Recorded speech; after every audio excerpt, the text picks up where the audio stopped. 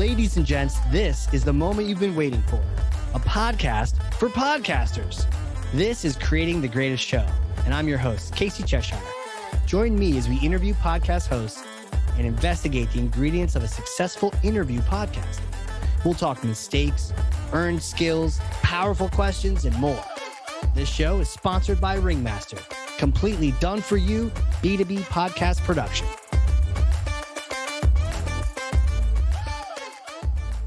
I have hit the red button with a circle and a square in it, and this thing is recording. I'm excited because my guest today is an absolutely amazing person. She is an award-winning podcast host, which is good because that's what we're going to be talking about today.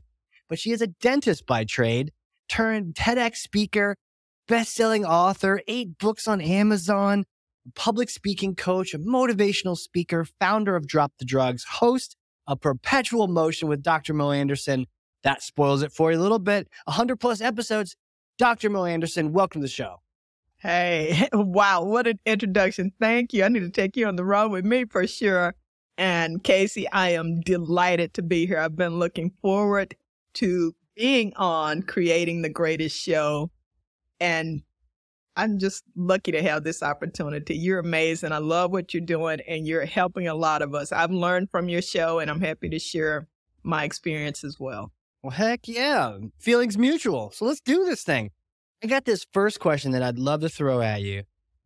Dr. Mo, pull back the curtain for us on your show and share your most important strategy for a great podcast. Pull back the curtain on my show. You betcha. Perpetual Motion with Dr. Mo Anderson, with moi, is about communications, relationships, and personal finance. Those are the areas I kind of focus on. And as you said, I have over 100 episodes. When I started out, it was kind of willy-nilly, but past 2 or 3 years, I've really honed in on that. And the most important thing for me, Casey, is having people who are willing to share, who are open-minded and open-handed. I don't want people coming on to just read my book. I don't want to tell you everything, but, buy my course, sign up for me. That's all well and good, man. We got to eat, right? I understand that, but I want to educate people. I want them to have some transformation, something to take away. So I look for quality guests who are really about empowering people. And if you give people good information, if you share openly and freely, they will come to you. If you give it, they will come, Absolutely. To put a twist on the old baseball field thing. And for me, that has made all the difference in the trajectory of my podcast. This makes so much sense. I think on a show like this, we often talk so much about us as hosts and what we do and different ways we can ask questions better and all this and that. But in the end, as a host, we're probably not talking the most, right? Most of the time, it's our guests saying the most things. So wouldn't it make sense then to really focus on having someone quality on the other side, saying the things, giving the value to our listeners? But I feel like it's a high bar. Like, how do you approach getting those quality guests? How do you know? Do you know before you interview them that they're going to be good? Well, that's a two-parter.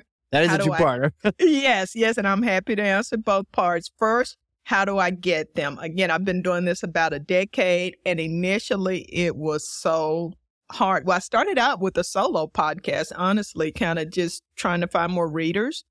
And then when I decided, you know what, I like the interview style, just sitting here talking to myself is not as much fun as I thought it would be, at least not when I'm sober. So I decided... Amen to that. And that is a joke, folks. I got to check out some of those early Dr. Mo episodes. Early Dr. Mo sitting in the closet for the acoustics shows. So I would go on Facebook, LinkedIn, if I heard a workshop, reaching out to people. And always I was looking for, a particular type of person, even though my topics were all over the place. There was always a particular type of person that I felt like I would resonate with, and they would be a good fit with me, because ultimately it is a conversation. And so what was hard about that, Casey, is that just communicating with busy people. And as you said, I have a full-time job. I have other things that I do. So, did you see my message? Emailing back and forth. Can you send me a headshot? Where's your website? I asked in the past 3 emails, please send me a link to your website. Yeah. And it was a job just connecting with them. And so I got on maybe 3 years ago, Podmatch, Podmatch, podmatch.com. Alex and Alicia set up this website by podcasters for podcasters. They have podcast hosts from all over the globe, and they have podcast guests from all over the globe. All of your links, your profile, what you talk about, podcasts that you've been on, is all there for me. And that has been a game changer. Everything within that app, whether it's on my phone or my PC, I can, first of all, I just reading and, looking at listening to their previous podcasts, I can be like, okay, this might be a good fit, or no, not so much, no communication whatsoever. They pitched to me. I was reaching out to people, but now that my ranking has improved and the award and all of that, people are coming to me, which I love. And we can do everything, scheduling, all of that. And I do a pre-call for part 2 of your question. How do I know? Because again, you can look good on paper, you can look good on YouTube, but then when we get into a conversation, I'll be honest, particularly what I don't care for is if you're a little long-winded, I can get with that. I'm that person too, and I may just interrupt, and I let people know that. But if you're talking over me or abrasive or curt, condescending, and I'm going to say it's happened maybe 4 times in all these years, but that's not a good fit for me. They're not a bad person, but it's not going to be a good conversation. Man, there's so much to talk about. I can't wait. We'll talk about these abrasive and curt people in just a second. You mentioned the pre-call as a way of vetting some people out. Do you ever uninvite them after the pre-call? I don't. In that particular app, you can say whether or not they're a match for you. And some people, as soon as they set up the pre-call, they'll check this person is a match. I do not. It's not until I talk to you that I know whether or not you're a match. And no, I do not say during the call, oh my goodness, this isn't going to work. I really take some time to think about it. I record the pre-call most of the time, and I go back and look at it to when, at a different point in time, a couple of days later when I'm not sure, to see how I feel about it. I'll have some people on my team look at it, and then, we come to the decision, this is not going to be a good fit, because I want it to be an enjoyable experience for the listeners, right? And if I'm not comfortable with the guests, again, they're not a bad person. We're just not a good fit. That's why I'm not friends with everybody I meet. Some people you click with and some you don't. And then I'll just put pass and we're done with it. They can ask me. Those 3 or 4 people have not, but I think you kind of know when things aren't going well. They can feel it too. So why take up more time on something that's not working? I think this is so important for fellow hosts to hear, because I know in the past I've had a guest on a prep call, and I love those prep calls, but I felt what you're describing. Like, this is not a fit.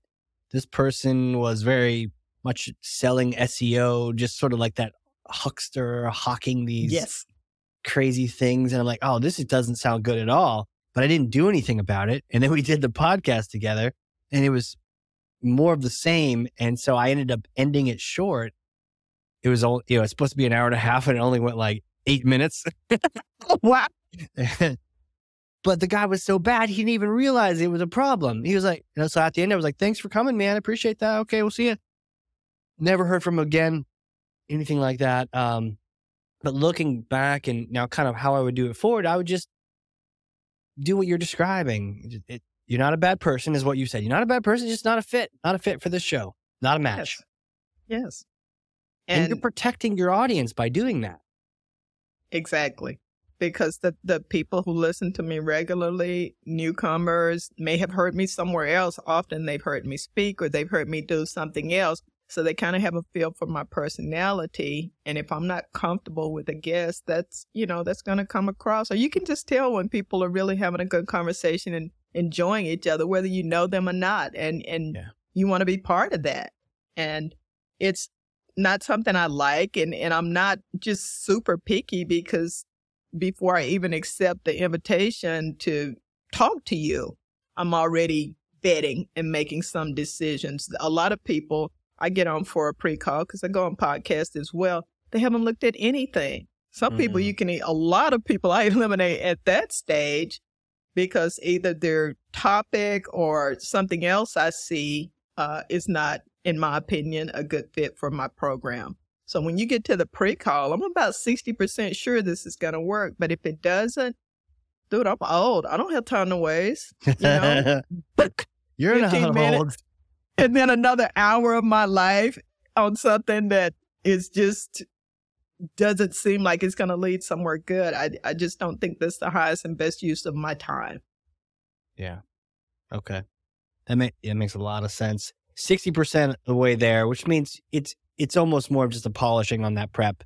And I think this is one of the things that I've been trying to learn too, is if you're aggressive on the targeting, you don't have to be so much later on, right? If you front load all that research and that work and you have a good idea about it, you don't really ever have to turn people down per se, because you've already done it early on, and it's a little less awkward and painful if you turn down a guest before you even contacted them, because you just not even going to reach out, versus after a half-hour prep call and I don't think this is going to be a good fit. It's kind of weird. Right. And if I can add another thing to it, another thing I might be looking for on their profile is there are so many life coaches now.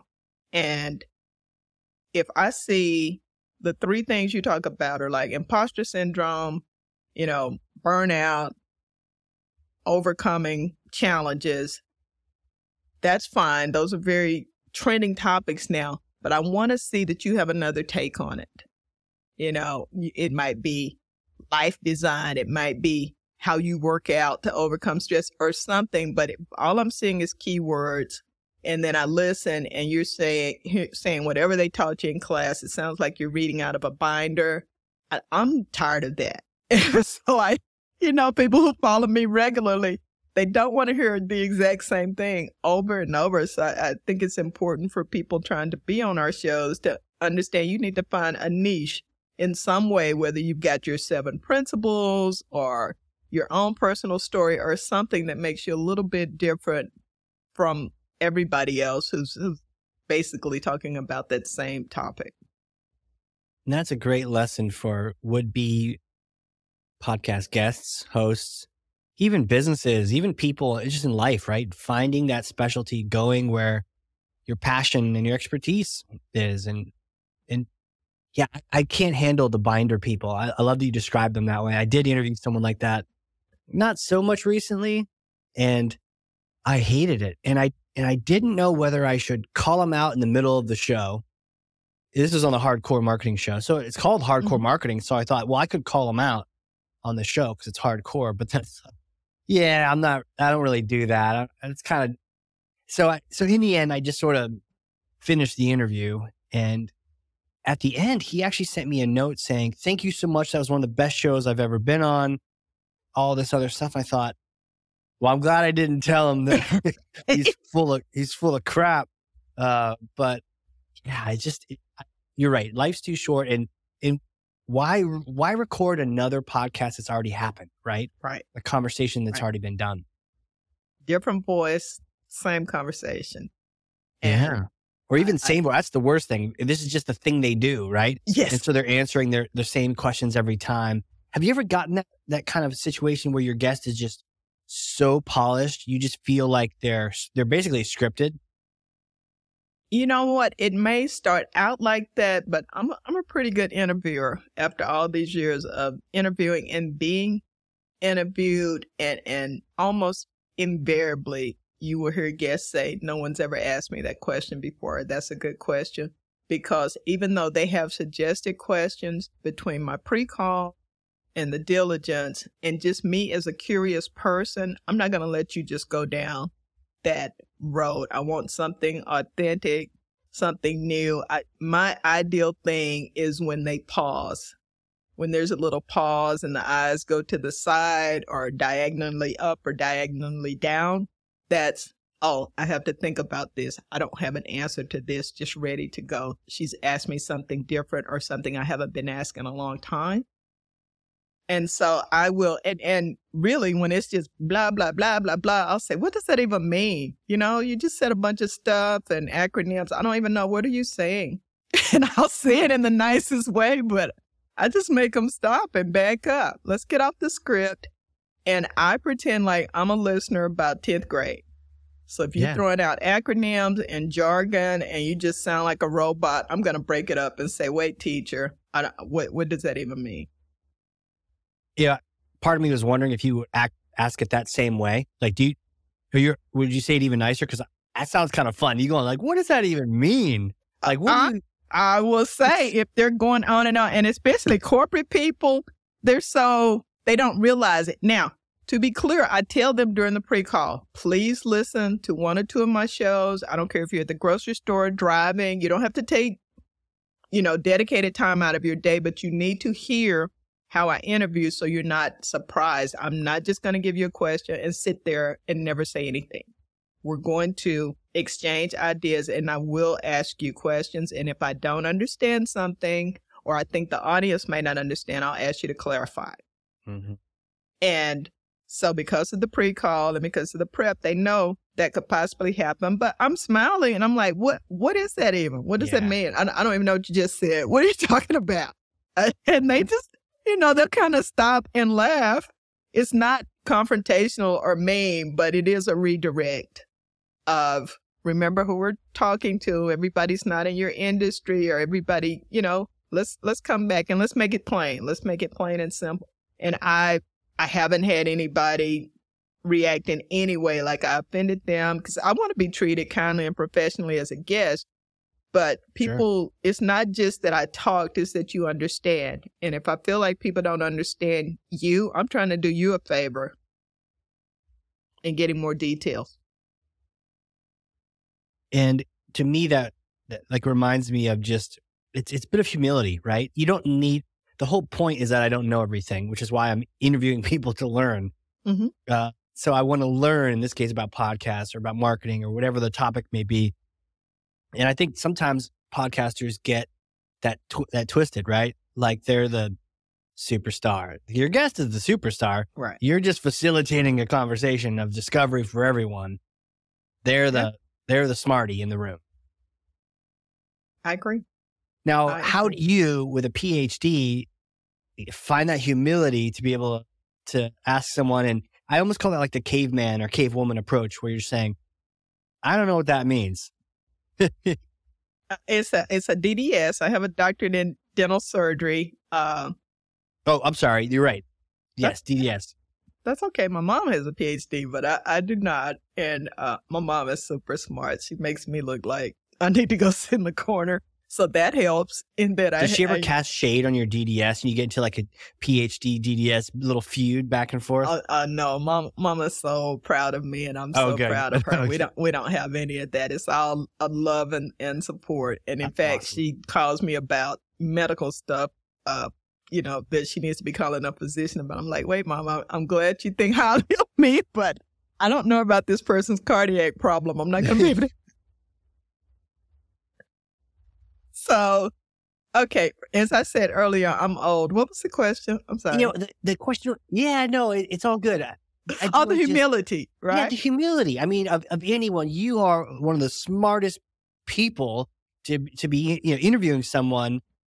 And so for you to then be able to take the humility to say, what does that mean? There's something, how do you do that? I'm an intellectual tourist. Malcolm Gladwell style. I am on a quest to learn, to grow, to develop. I have been to the Smithsonian. I've been to the Louvre. I've been to all types of cultural places, and I am astounded with the breadth of knowledge out there. Things in so many areas, from physics to child rearing. How could I not be humble? I mean, how could you not look up at the sky today? Clouds. that blue everywhere, the sun, and really think you know everything. You could fill the ocean with what I don't know. Mm-hmm. So I just approach things like that. I'm very comfortable about what I do know, but not for a minute have I ever thought I know everything. I'll take that back. In my early 20s, I probably did, but I had a number of humbling experiences Sure. to show me that indeed I do not. And things are changing so much, so rapidly. Yeah. I want to learn. And so it's not hard for me at all. I don't feel like I'm making myself less by asking you for more. Right.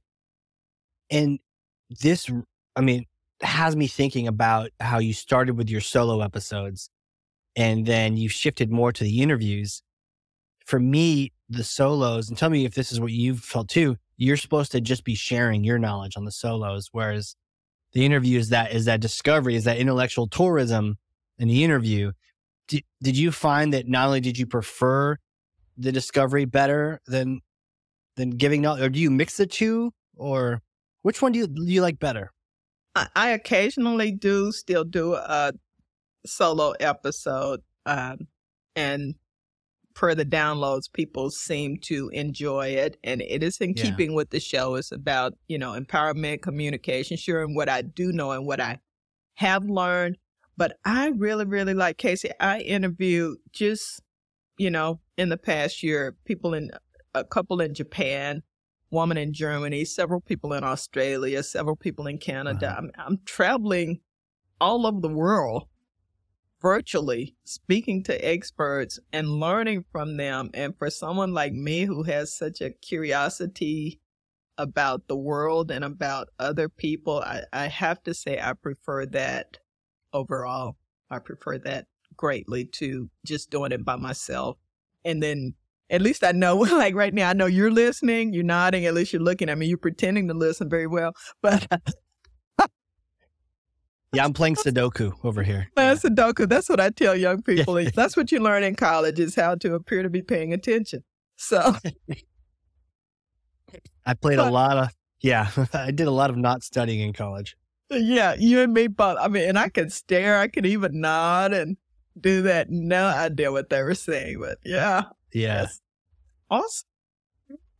But, for me, it works. And I guess it depends on what you're talking about and what your personality is. But and most of the podcasts that I listen to are also interview style, whether it's, it may be a group or whatever. But I like hearing those ideas and folks bounce off of each other. Yeah. You mentioned the paying attention thing, which is super fun that you bring that up. I find that it's hard for me to pay attention to a conversation for a period of time, right? Unless it's really fascinating. And I find podcasting for me is like my ideal way to learn because one, I'm usually talking to really good people about really good things. And then two, I have that accountability. If I wander, we're both on our laptops, but if we wander off and start checking Facebook and either one of us asks a question, you can absolutely be caught just like flat footed. And that alone is enough to keep me focused. Now, in good conversation as well, but like I have that, it's like a focus engine for me, right? Mm-hmm. And I love that aspect of it. And so I'll take that over school any day because it would be like school if I was sitting in the front of the class facing the class and they can all see me the whole time. Is me. But I wanted to, if I could shift a little bit, I wanted to go back to that moment you talked about when you got that one of the greatest of all compliments a podcast host can get. No one has ever asked me that question before. I love that. I love that feeling when people are surprised. You mentioned the pause they have. I'd love to chase that experience. Talk to me about, are there particular things you do or allow yourself to do in order to get those experiences? Are you intentionally seeking them out, or do they just tend to happen from your good interview skills? They just tend to happen because obviously with the busy lives that we have, I can't listen to every single interview everyone's had or everything that's been read, written or said about them. So I don't know what they've been asked, but Sometimes they are questions that I prepared in advance simply because I've looked at so many different sources of information and I compile something. For example, I just interviewed a police chief who's a leader in police reform and just policing in underserved communities. And I saw in his background that he had served in different roles on the police force prior to becoming a chief. And so on his Podmatch profile, there was nothing to ask him about how that influenced his decision to apply to be a police chief, to take on that leadership. But I put those together. I asked him, what roles did you have? You don't just come in as chief. And then I asked him, how did that impact you as a chief, having served in those roles? And he had shared something about his mother as well. So quite often it's that I've combined some things in that way. And it seems, now that you say it, and you have some really good insight and draw good conclusions. Now that you say it, I think it's often about something in their past that led to who they are now and their philosophy now, quite frequently, as things are flashing in my mind. And a lot of times we just want to focus on the top of the ladder or the pedestal. But I really like to start from the beginning of their journey and how did you get there, and talk about the resilience, the overcoming, the doubt, and the things that led to where you are, because so many people think we just came here like this, with your confidence or your speaking ability or whatever superpowers you have now. But it's important to share it wasn't always like that and what led to what you now see. It's something about that, right? That it's that personal side. Not a lot of people get asked those questions. And so they have to think about it maybe for the first time, or maybe for the first serious time, because it's not just like a quick news report. It's like the person could ask me anything, and they're asking about this past you have. And I think sometimes in there, they start, I don't know if you've had this with your guests have you had this where they like make connections? Not only have you asked them a question, but they end up making these like life connections that they hadn't even thought of. Yeah. Yeah. Cause we're so busy moving that, you're right. We don't always make those connections. And sometimes someone else sees it before we do. And it's a good feeling. And I'm never I'm not a tricking you, gotcha person. It's never for that. It's just revelation, being transparent, and sharing parts of your journey that may not often be discussed. And the feedback I get from people is that they like it as well. It's not just that I enjoy it. It's that I get that commonly. I've got over 200 reviews, 5-star reviews on Apple Podcasts. And the thing I see over and over is, I'm looking for feedback. How do I grow? Is that I like the questions and I like the diversity of the guest and then the topics. Let's talk about that for a second, because, on my marketing pod, I once got this compliment and it really stuck with me. Somebody gave me props and said, really like the diverse amount of guests you've had, right? And it's nothing I was like going for. I was just sort of interviewing people that were interesting. But ever since somebody told me that, I thought, that's really cool. And I want to make sure I keep doing that, and so maybe talk to me about what it means to you to get guests from different places and walks and shapes and sound. Like, are you intentional about it? Or are you just, how do you go about getting a diverse guest list?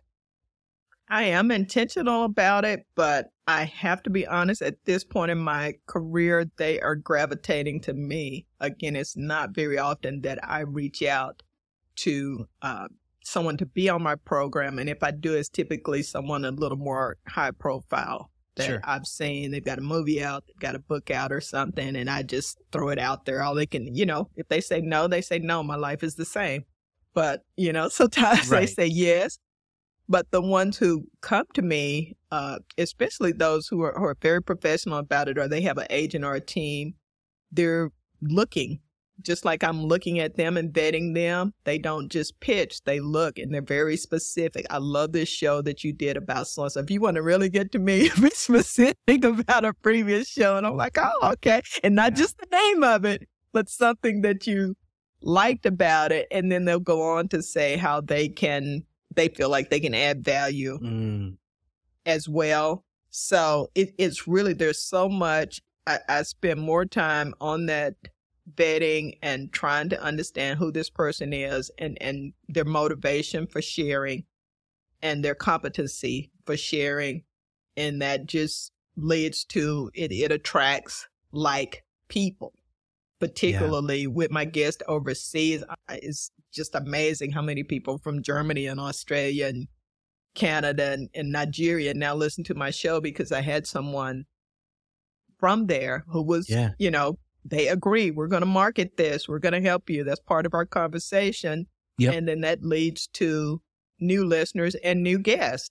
I saw blah, blah was on your show. Here's what I do. And frequently guests will send me other guests, their friends. So great. We got a recommendation for you from somebody I'm already impressed by. Right. That's really the best way to get those guests coming in there. Referrals from friends, and then you end up having this really great network and community of awesome guests who sometimes become friends and all these things. I love to shift to the dark side now. I love to talk about what really is the challenge with podcasting, right? So let's do it. Yeah. Tell me about what are your challenges with podcasting? I mean, we love this thing that we do. But what's the hard part? Challenges of podcasting. How much time do we have? I would have to say first and foremost, the thing that comes to mind is time. Yeah. Is time. If you do this full time and you've got a big team, it may be less challenging for you. But for me, I've got an editor and marketing people who do my show art, but the preparation for the podcast and booking guests, pre-call and so forth, I do myself. And so trying to balance that with a full-time job, speaking and writing, that is challenging. If I didn't love it, I certainly could not have done this for 10 years. You should not be doing this if you don't love it.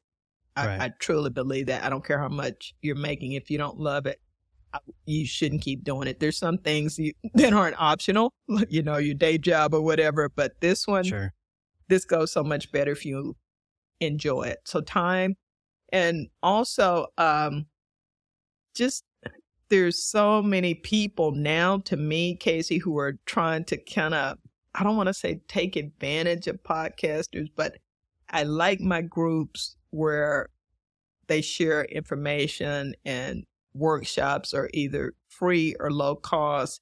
But I bet your LinkedIn box looks like mine, where it's constantly people who can do this for you, do that for you, and at some exorbitant price. They've got no track record, can't give me any references, and just, I do want more help. I need help, but at the same time, I don't have money or time to waste with you just, feeding off of podcasters and promising 100,000 downloads.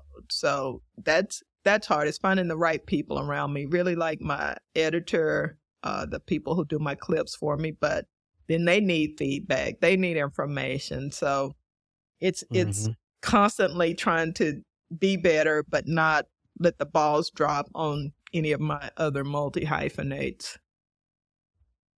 The guest part, this part is great. I love this, and I love when we hit record, oh man, I'm in the zone. But getting there is not as easy as it looks. It's not just, hey, let's jump on Zoom and do this. There's a lot more to it than that. Yeah, it definitely is. Time is that weirdly valuable resource that you have limited amounts of. You get more tomorrow, maybe. Right. So it's, I hear you on, and then, if life would be grand if we could just be one long podcast, but there's all that prep, there's all the post work, there's all the things that go into getting the word out about it. So I wanted to shift a little bit to more of a hypothetical question. Let's say I might have a time machine. Let's be honest. I have a time machine. It's in my backyard covered in tarp. Okay. It's pretty cool. So come visit New Hampshire, right? We'll get in the time machine and we get a chance to go visit your podcast 50 episodes from now, almost a year if it's a weekly kind of thing. So 6 months to a year, you've done 50 more episodes with all these amazing guests. What do you want it to look like? Does it look the same? Is it different? Are there changes to it? I love that question. Here's my pause. Let me think about got a pause. Oh my goodness. When you mentioned, I was like, oh, can I get one? Can I get one? That's good. You did it. And I'm a forward-thinking person, but 50 years is long-term that I haven't thought 50 about. 50 episodes. 50 episodes, you said, a year from now. 50 episodes a year from now. And I really like that question. I would like because between YouTube and everyone else, they're making this more of a visual medium. And my podcasts right now are about half audio only and half video. A year from now, I see there being a video component to all of them. There'll always be the audio, of course, but I'd like for that to be in place. And I see me having a team that I just come into the room and sit down and hit the mic. You've got some really professional people working with you. So I'm moving toward that. I've gone to Riverside FM. So I have a studio where a producer can come in and be taking care of things. And I'm trying to bring more people into my circle who can help me find tools and other people to make it more efficient. But that's what I'd like. I'd like to have a team around me, and I'd really like for there to be video component, video podcast for every episode. Yeah, that video is, I remember back in the day when it was just hard to even get a song on the computer, try to pull it off a CD and it's like, how many megabytes is that? And nowadays, and the quality was horrible. Yeah, we've got songs and videos and on our cell phones, and it's crazy. So that's a great. I love to see it. We definitely need to chat, hopefully before 50 episodes from now. But I'd love to see this evolve for you and see your podcast become that and be it dominating with video. And you've got all the great guests coming in. You got a team around you, just moving and shaking so that you can just focus on your guests. That'd be amazing. I would like that. Thank you so much for coming on here. I know you're jumping through hoops and juggling things, and you're at whatever percent you are. But man, it felt like 110% to me. So thank you for coming on here and schooling me on your podcast methods and getting me to think about things too. Thank you, Casey, for the great opportunity, the great questions, and the very great example you're providing. You are living proof of what we can do to have a consistent quality podcast, and you are helping those of us in the industry a lot. I really, really appreciate you, and thanks again. Heck yeah. And on that note, for anyone listening, if you learned something, and I know you did, because I literally have 2 pages of notes over here, front and back, right? I'm like drawing in the side. I got 2 columns going on over here. Then share this episode with someone else, 1 person, 3 people, 9,000, doesn't really matter, even 1 person, but share the takeaway you got from this. Tag Dr. Mo, tag me. We'll hop in those comments on LinkedIn. We'll have a great old time, right? Chit-chatting on there, but get that good information out there. That's thought leadership. Dr. Mo, you're the best. Feel better. You're fantastic. I'm your fan, and let's stay in touch. Thank you, sir. Looking forward to it. All right, everyone. This has been another crazy episode of Creating the Greatest Show. We will see you all next time. And next time doesn't have to be next week. Life's too short, and we have way too much to talk about. Find show notes full of takeaways, lessons, and links at creatingthegreatestshow.com. For more information on launching your own podcast or working with us to produce your existing show, come on down to the big tent at ringmaster.com. Until then, friends, whatever you do, do it with all your might. Work at it, if necessary, early and late, in season and out of season, not leaving a stone unturned and never deferring for a single hour that which can be done just as well now. P.T. Barnum.